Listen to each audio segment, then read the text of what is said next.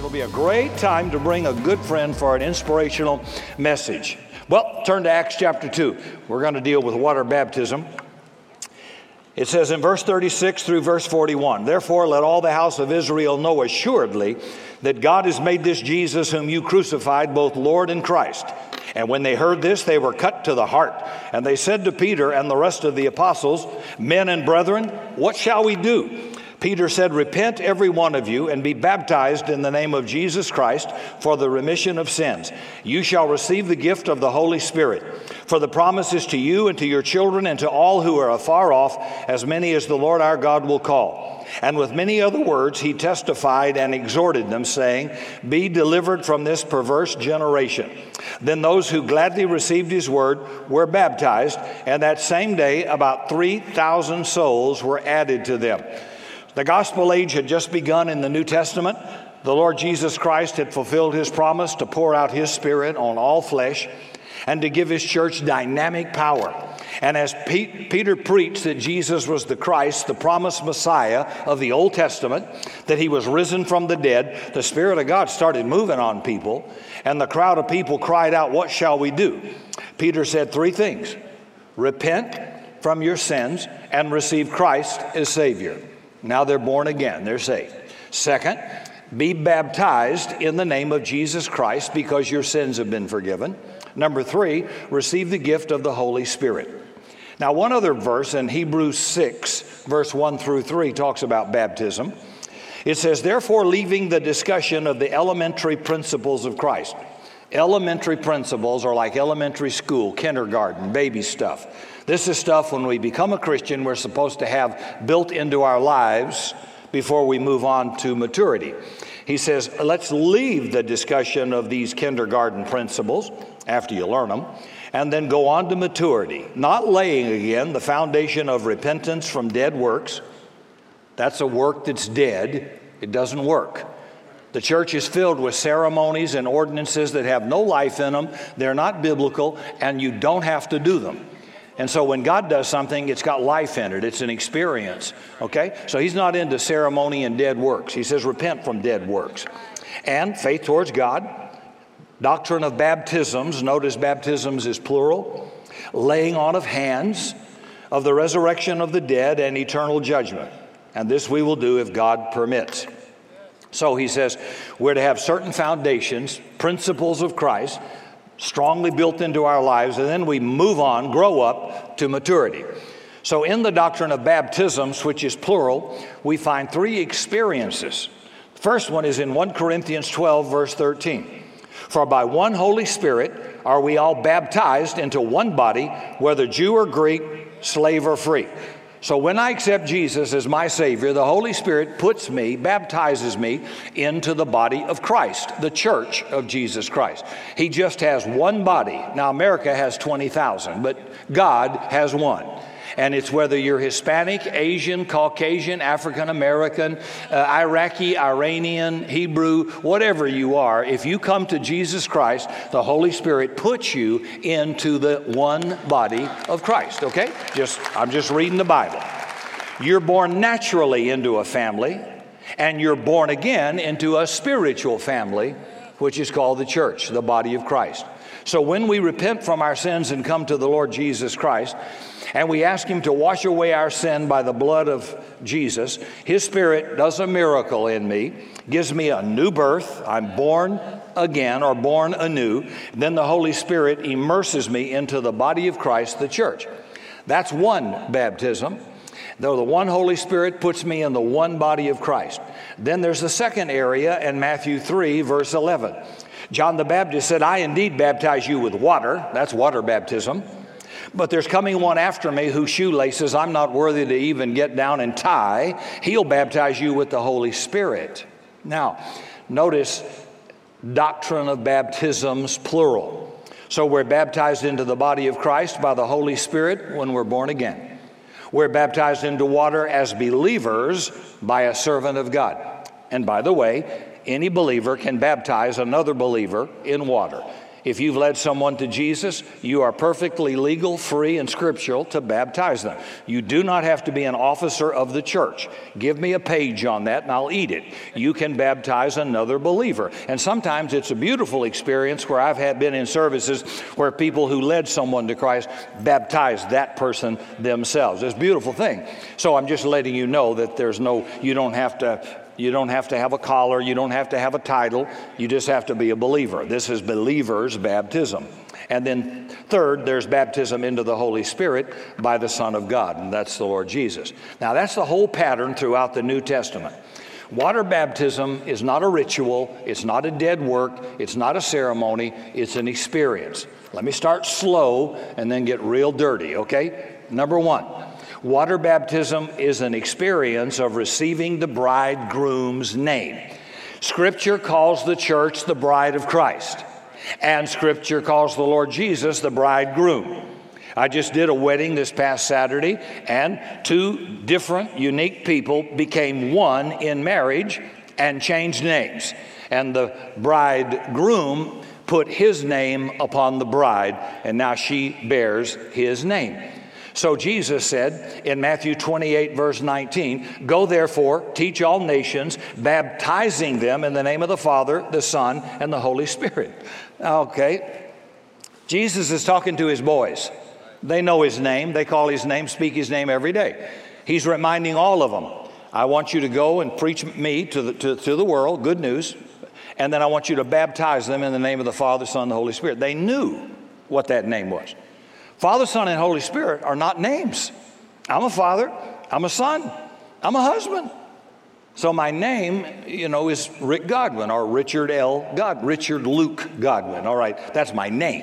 So nowhere in Scripture, anywhere, will you see anybody baptizing anybody in the name of the Father, Son, and the Holy Spirit. You have to come to church for that. We do a lot of stuff, folks, that just isn't correct. All right? So, Son is not a name, neither is Father. Those are titles. Those are pronouns describing my relationship. In Matthew 1, verse 21, "Thou shalt call his name Jesus." So what's the name of the Son? This is open book. Jesus. Okay, no tricks. The Father's name is referred to as Lord, Yahweh, Jehovah. I am the Lord. That is my name. And the Holy Spirit has a name, Christos, or the Christ of God, the anointing. So he is presented as the Lord Jesus Christ. That's the Father, Son, and Holy Spirit. So on the day of Pentecost, Peter makes it plain. This same Jesus has he made both Lord and Christ.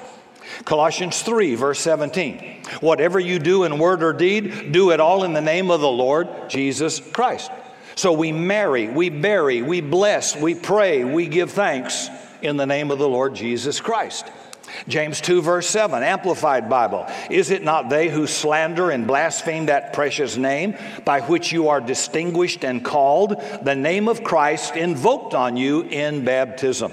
So in water baptism, we take the name of our bridegroom, our Lord Jesus Christ. Number two, water baptism is an experience where our heart is circumcised. Back in Genesis 17, when God gave the Abrahamic covenant, he told Abraham in the first 12 verses that I'm going to make a covenant between you and me and your descendants after you.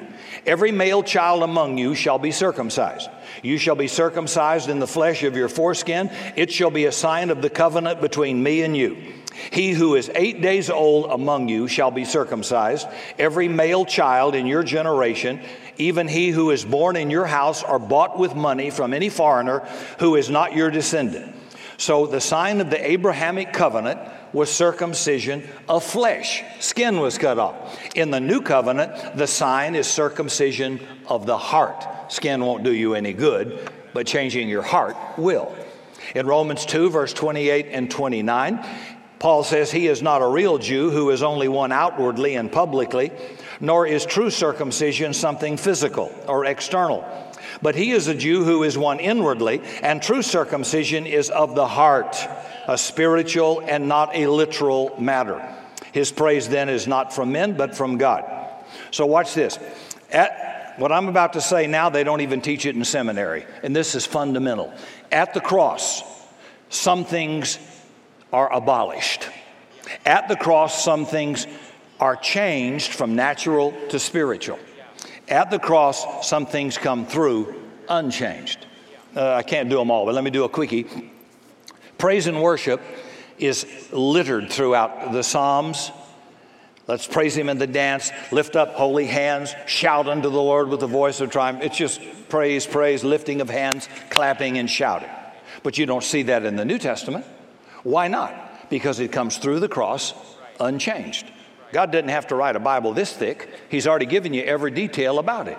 If the New Testament is silent, go back to the Old Testament, and there's your pattern. It didn't change. But if it changes, or if it's abolished, he's got to tell me. Tithing is before the Old Covenant. It's before the law of Moses, way before that. And it comes right through unchanged. Now, some things are abolished.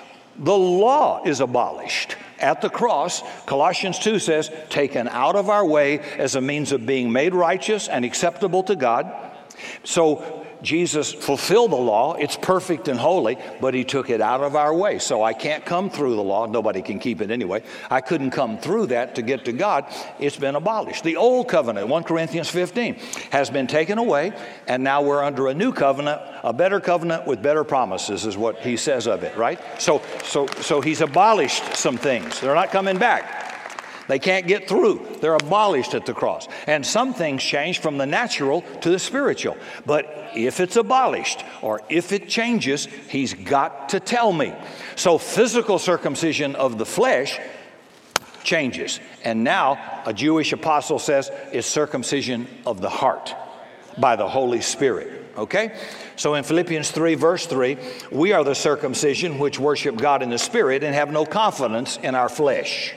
See, God wants to cut away the flesh, the old man, that old nature from me. But how does he circumcise now? By water baptism, the Holy Spirit does a spiritual circumcision of cutting off this old crucified nature, and I bury it. Now, I'm going to give you proof of that in just a few moments. Colossians 2, verse 11 and 12. This is the Amplified Bible. In Christ also you were circumcised with a circumcision not made with hands, but a spiritual circumcision performed by Christ by stripping off the body of flesh, the corrupt carnal nature with its passions and lust. Thus you were circumcised when you were buried with Christ in your baptism, in which you were also raised with him to a new life through your faith in the working of God, as displayed when Father raised him up from the dead. So circumcision of the heart takes place by the Holy Spirit when I am baptized. It's a response to my faith, not the ceremony itself. Every blessing we receive, we get it by faith, not by a structured ceremony. For example, how many know that there is no life or power in a stone statue or a wooden statue that's worshiped as a god? Stupid thing, has no life in it at all. Scripture says so. But there's something working behind that. As a demonic power. It's a demon power. A spirit works behind it. So faith in that demon activates, that idol activates that demonic spirit in witchcraft, in which doctors use it around the world. It's been from the earliest of our biblical histories right through to today. In communion, the bread and the wine or grape juice, what your preference is, by themselves are nothing. It's just a carbohydrate, a cracker. Turns to pure sugar, puts insulin in your bloodstream, stores fat. There's no magic in it, and there's no magic in wine or grape juice, but we're told that the Holy Spirit imputes to us healing through that bread and cleansing of sin through the wine, symbolic of his blood. Jesus took the wafer and actually it was no wafer, it was a tortilla. He took the tortilla and said, "This is my body broken for you. And by his stripes we are healed." And then the cup, "This is the blood of my new covenant." So as I take that with faith, the Holy Spirit imputes to me cleansing, healing, strength, and encouragement. If I just eat a wafer or something, it has no magic in it, but it's the Holy Spirit behind it. So it's my faith in what God's doing that imputes to me a benefit. It's not if water would make people, save people, I'd throw water on people, I'd hose you all down. That's just a dumb thought that comes out in churches. So here's a good question. Now, this is the way I think and cause trouble in seminary. If it's just a ceremony, if there's nothing in it, why did they do it immediately everywhere you read in the New Testament? No matter what time. In Acts 8, you have the Ethiopian eunuch, and he's in a chariot reading from the book of Isaiah, prophetic picture of Messiah, Jesus, who was to come. But he didn't know what he was reading. And Philip joins himself to the chariot and says, do you know what you're reading? He said, no. Is this talking about himself or some other person? And Philip got up in the chariot, read it in Acts 8, and preached to him Jesus out of the Old Testament book, Isaiah. And then the Ethiopian eunuch says this, well, what hinders me from being baptized? And the Philip says, well, unless you believe with all your heart that Jesus is the Christ, you may. He said, I believe with all my heart Jesus Christ is the Son of God. He says, then thou mayest. And they got down out of the chariot and went down into the water and were water baptized. Immediately, everywhere. On the day of Pentecost, 3,000 are baptized. Immediately. Then in Acts we read about a Philippian jailer. Hey, I'm just asking questions. It's midnight. God brings an earthquake, opens the prison doors. The shackles fall off Paul and Silas and all the prisoners. The jailer under Roman law is going to be executed if prisoners escape, so he's about to commit suicide. Paul stops him. Hey, we're all here. Don't harm yourself. And he preaches to this guy, Jesus, who has opened up the prison and done this miraculous intervention. And the jailer is converted and takes them to his home. Now, he started this at midnight, so let's say it's 1 o'clock. And he takes these two bleeding, beaten prisoners to his house. Now look, Mama's in the bed with cold cream and flannel nightgown. Everybody's asleep. They got no electricity. There's no TV on. And he takes them home, gets up the family. They wash their wounds. They feed them. Must be about 2 o'clock in the morning now. Then he preaches this Jesus to the whole family. They all get saved. He takes them out immediately and water baptizes them. Now, my question is, if it's just a ceremony, if it's just a dead work and nothing happens, then I'll see you tomorrow about 10 o'clock.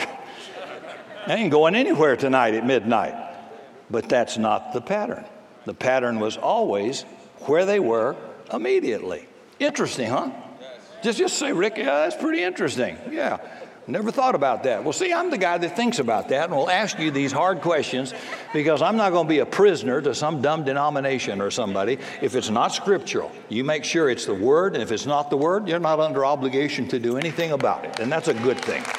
Number 3.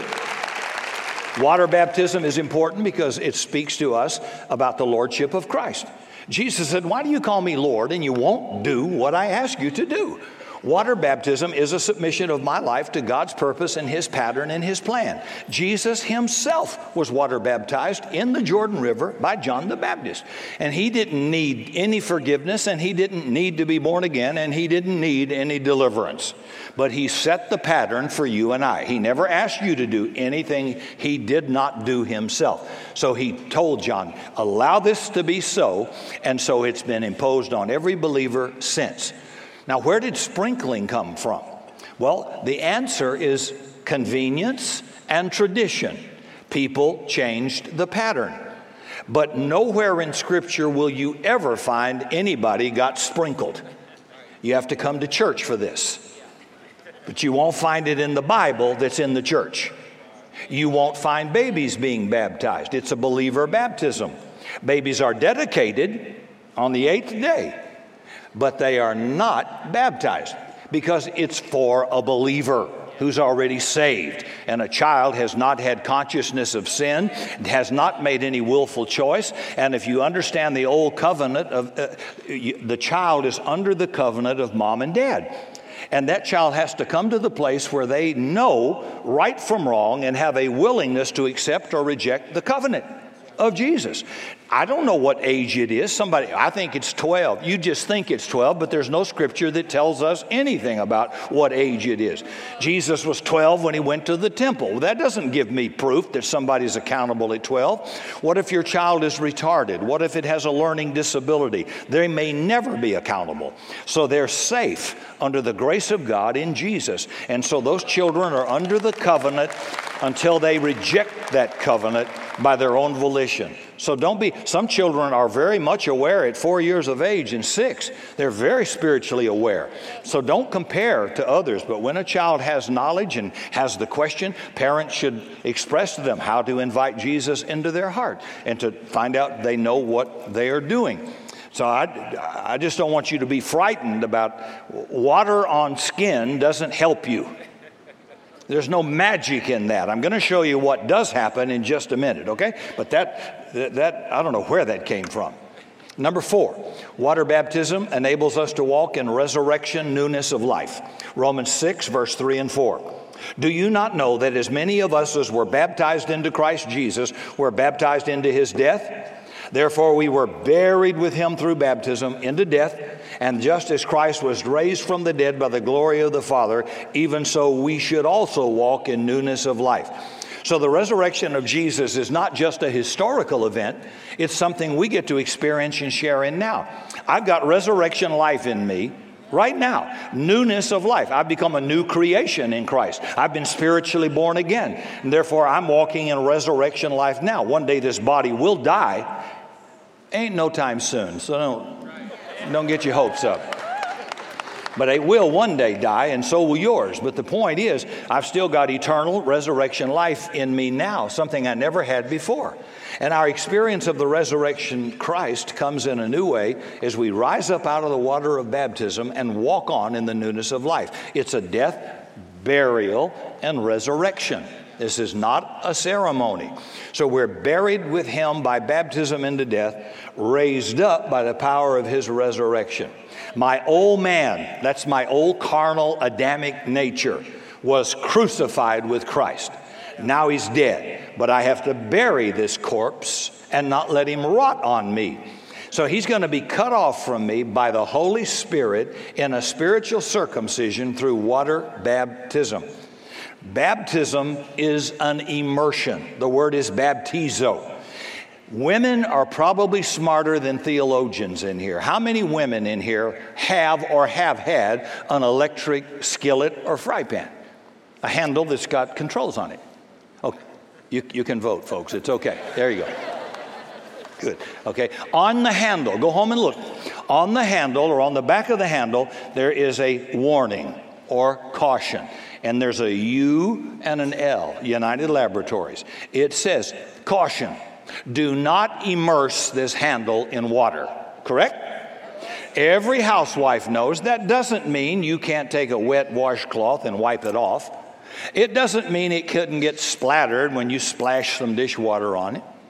It means you don't push that handle down under the water and immerse it, because of the electric components will get shorted out in it. Is this a new teaching? Didn't Betty Crocker teach you this? So immersion of a handle, everybody has no problem with it. You have to come to church to get sprinkling. There's no sprinkling anywhere in the New Testament. Nobody got sprinkled. They got immersed. And they always baptized where there was much water. I challenge you, find it. It isn't there. And you'll see why it's incorrect and why it is not the pattern in just a second. But sprinkling came through the European church in the Dark Ages as a matter of tradition and convenience. And by the way, just thought I'd throw this one in, so did laying women on their back to have a baby. You girls may not know this, but laying on your back to have that baby, your feet up in the stirrups, is not for your benefit. That's for your OB's benefit. You see, the best way, if you read the book of Exodus, is the Israeli women delivered on birthing stools. And you're using gravity, plus your own muscle. Of course, I'm an expert at this, of course. Yeah. kind of feel dumb talking about having a baby. All I ever did was watch her have one. And I thought about safe sex. I'd never have sex again if I had to have a baby. Sorry, I just flashed in my mind. I didn't stay out in the waiting room smoking like most of them. I went in and watched. Oh, boy. I thought, boy, if I ever ask you, what have you done today, slap me across the face. I couldn't do that. I got off track here. But my point was they had birthing stools and they delivered quickly. That's better than 15 hours of labor, girls, right? But the whole idea of laying you down was done because it's convenient for the doctor. He doesn't want to get down. He wants you to lay down so he can stand up and be unencumbered. That happens in church too. A lot of people change the pattern and as a result make null and void the experience they're supposed to have. It wasn't in the Bible. Number 5, water baptism is a testimony to the unity of those who are in Christ. Listen to Galatians 3, verse 26. By faith in Christ, we have become sons and daughters of the living God. And as we are baptized into Him, Christ, we rise up knowing there's no Jew or Gentile, black or white, female or male, rich or poor, African American, Caucasian, Asian, Hispanic, Lutheran, Baptist, Assemblies of God, Primitive Baptist, Catholic, God help us, or whatever else. Because we are one in Him in whose name we have been baptized. So our unity is not in all these different issues that are debated. Our unity is in Christ Jesus. That's it. Our unity is in Christ Jesus. We are one in Christ Jesus, not the rapture or end times, or what do you believe about the millennium, or what do you believe about body piercing, or what do you believe about tattoos, or what do you believe about the Bible code? What nonsense. No, if God calls you brother, if God calls you son, forgive me, or daughter, I'm going to call you brother, whether we agree on everything or not. If you've come to Jesus Christ, you're my brother. And if the Father calls you son or daughter, then I'm going to call you brother. How many of you disagree with your brother or sister, but they're your brother and sister? Sure, that's all right. Then verse 29, if you are Christ's, then you're Abraham's seed and heirs according to his promise. So I'm not a biological seed of Abraham. I'm his spiritual offspring through faith in Jesus Christ, and I'm an heir of all his blessings and benefits that God promised him. So water baptism is not an optional extra. It's an experience of union with Christ and his people, and it's entering into part of that covenant God made Abraham over 4,000 years ago. And God has taken all those Abrahamic covenant promises through the death, burial, and resurrection of Christ and made those promises ours in Christ Jesus. So we're baptized into his body when we're saved. We're baptized then into water, and we're baptized into the Holy Spirit. The sign of the Abrahamic covenant was circumcision. David looked at Goliath and he says, "Oh, wait a minute. This big bad boy is not a covenant man. I am. Who is this uncircumcised Philistine?" He didn't have the sign of covenant on him. And David took him down.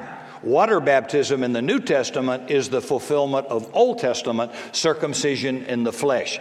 So to inherit the blessings of Abraham, I get baptized. Not to go to heaven, but to partake of all the benefits of covenant blessings. So I am redeemed. I am regenerated. I am justified by the blood of Jesus. What shall wash away my sin? Not water, nothing but the blood of Jesus. But blessings come with conditions. That's why all the descendants of Abraham had to be circumcised to get the benefits of healing and prosperity and deliverance. So circumcision was the mark of all keepers of the covenant of Abraham until Christ died on the cross. Then Paul says circumcision in the flesh is now profitless, done away with at Calvary, and it's now circumcision of the heart by the Holy Spirit. So water baptism becomes the New Testament fulfillment of the Old Testament circumcision. So look at the Old Testament circumcision. First, a child was brought to the priest on the 8th day, symbolized new beginnings, resurrection life. David was the 8th born, and he was going to start as new king of Israel.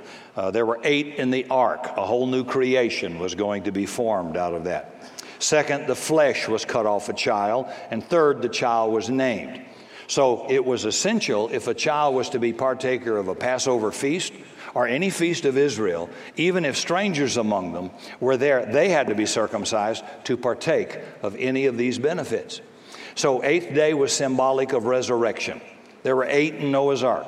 When a person is baptized, what do we say when we quote Romans 6:4? That like as Christ was raised up from the dead by the glory of the Father, even so we should now walk in newness of life. So water baptism is burying something, my old nature, my old man, and rising to walk in a resurrection experience. Second, the flesh is cut off.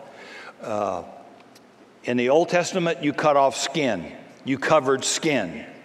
In the New Covenant, which is spiritual, it's your heart. It's your nature.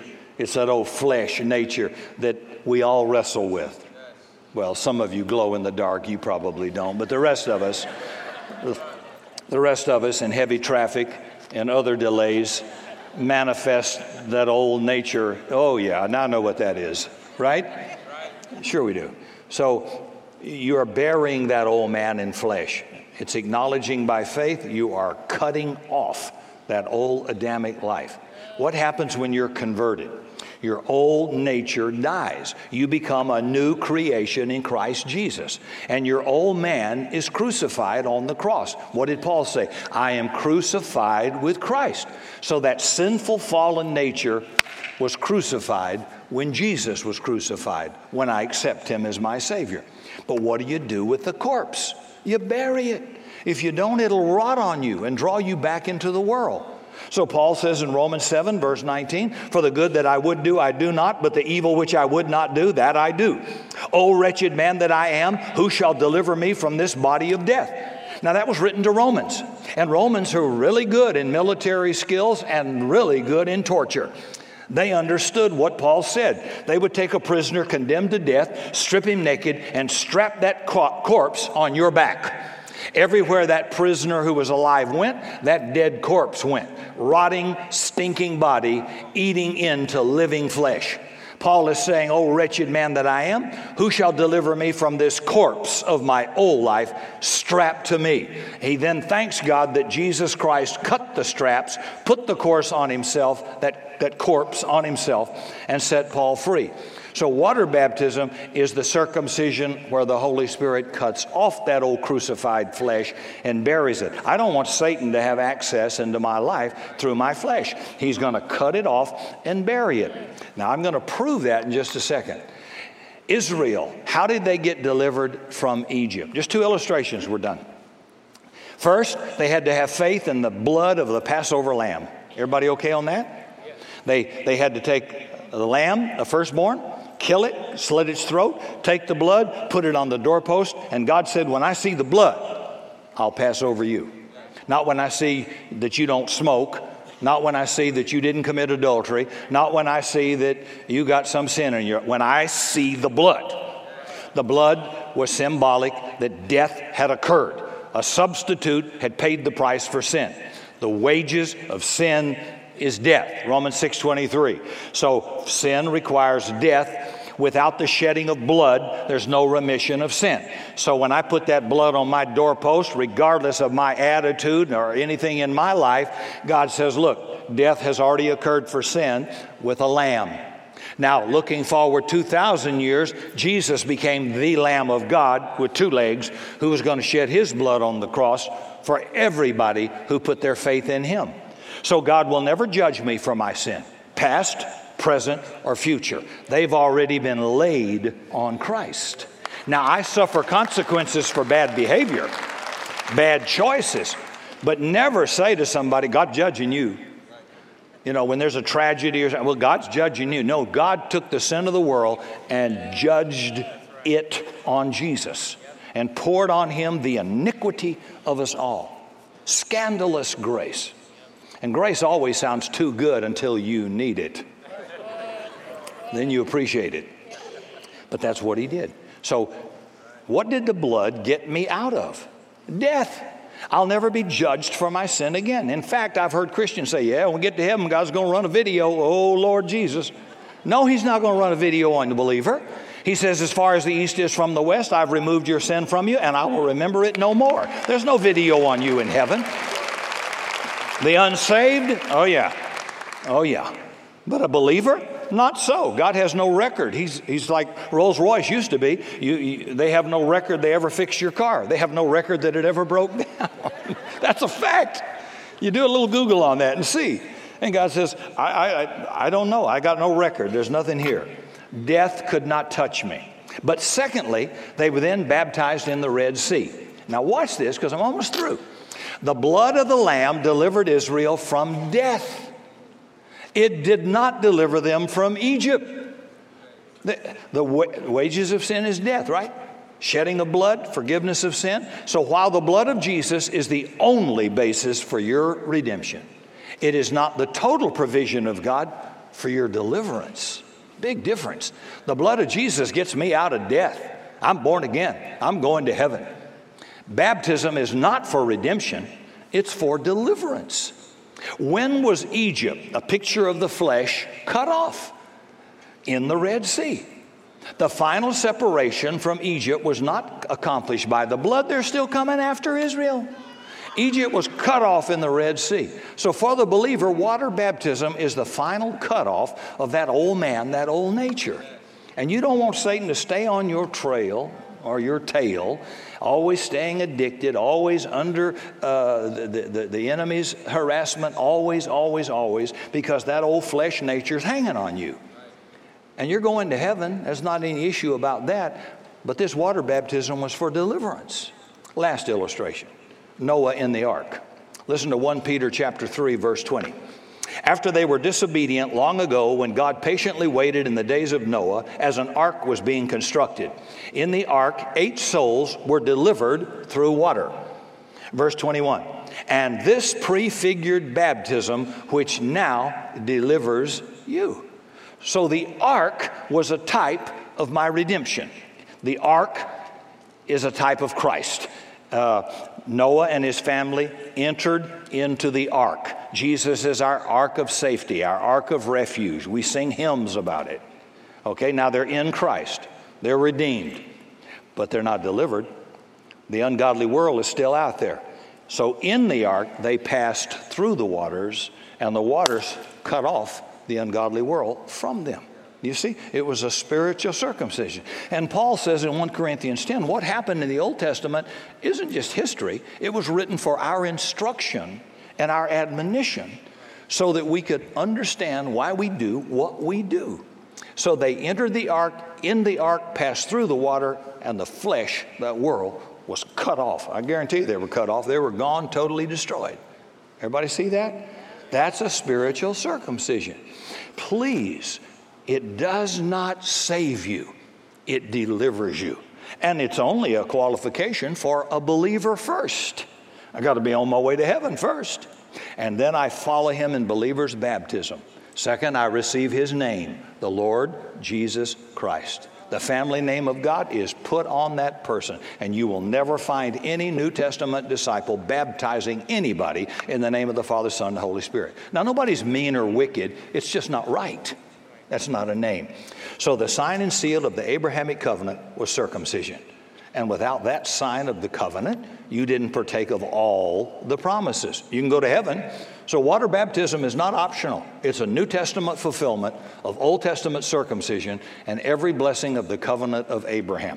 I was a preacher preaching the gospel until I ever saw that, and I was baptized wrong. I thought it was just a dead ceremony, nice for the family to watch, but nothing happened. So guess what? Nothing happened. So although I was in San Antonio and we had a church, when I saw that truth, I was rebaptized correctly. I wanted that old man gone, cut off from me, and I want every benefit. And I'm telling you, things started to change. It's pretty interesting. So remember, only Jesus and his blood redeems me. Got that covered, but not delivers me. So God's got one more step. Get yourself water baptized correctly. So if you've been sprinkled, you shouldn't even be arguing with me right now, because you can't find one page anywhere where anybody gets sprinkled. You say, well, I was baptized as a baby. God bless you. You might as well have rubbed a tomato on your forehead. Didn't do you any good. Nothing. And you say, well, I was baptized in the name of the Father. Well, would you, if Jesus is Lord, do it right. You can do it right after the service. We have garments for you. If not, you can make another appointment. That's fine. But do it correctly. Do it in your swimming pool. Go at home or your jacuzzi. We baptize people in the jacuzzi like that. My wife was rebaptized correctly. One of our members here was sprinkled as a Catholic and been loving Jesus for years and being a good soul winner, but didn't see that truth until 9 o'clock and says, I'm coming over to your house and we're going to get baptized in the jacuzzi. We're going to do it I want every benefit I've got coming to me and every protection. It's a wall of protection to help you, right? So the blood of Jesus delivers me from death. The water baptism delivers me from my flesh and cuts off that old Adamic nature. And you might find yourself having a lot less trouble and a lot more benefit if you just shut up and obey and do what Jesus said to do. Okay? You are so good. For more information on Rick Godwin and product available, visit summitsa.com and click on Bookstore.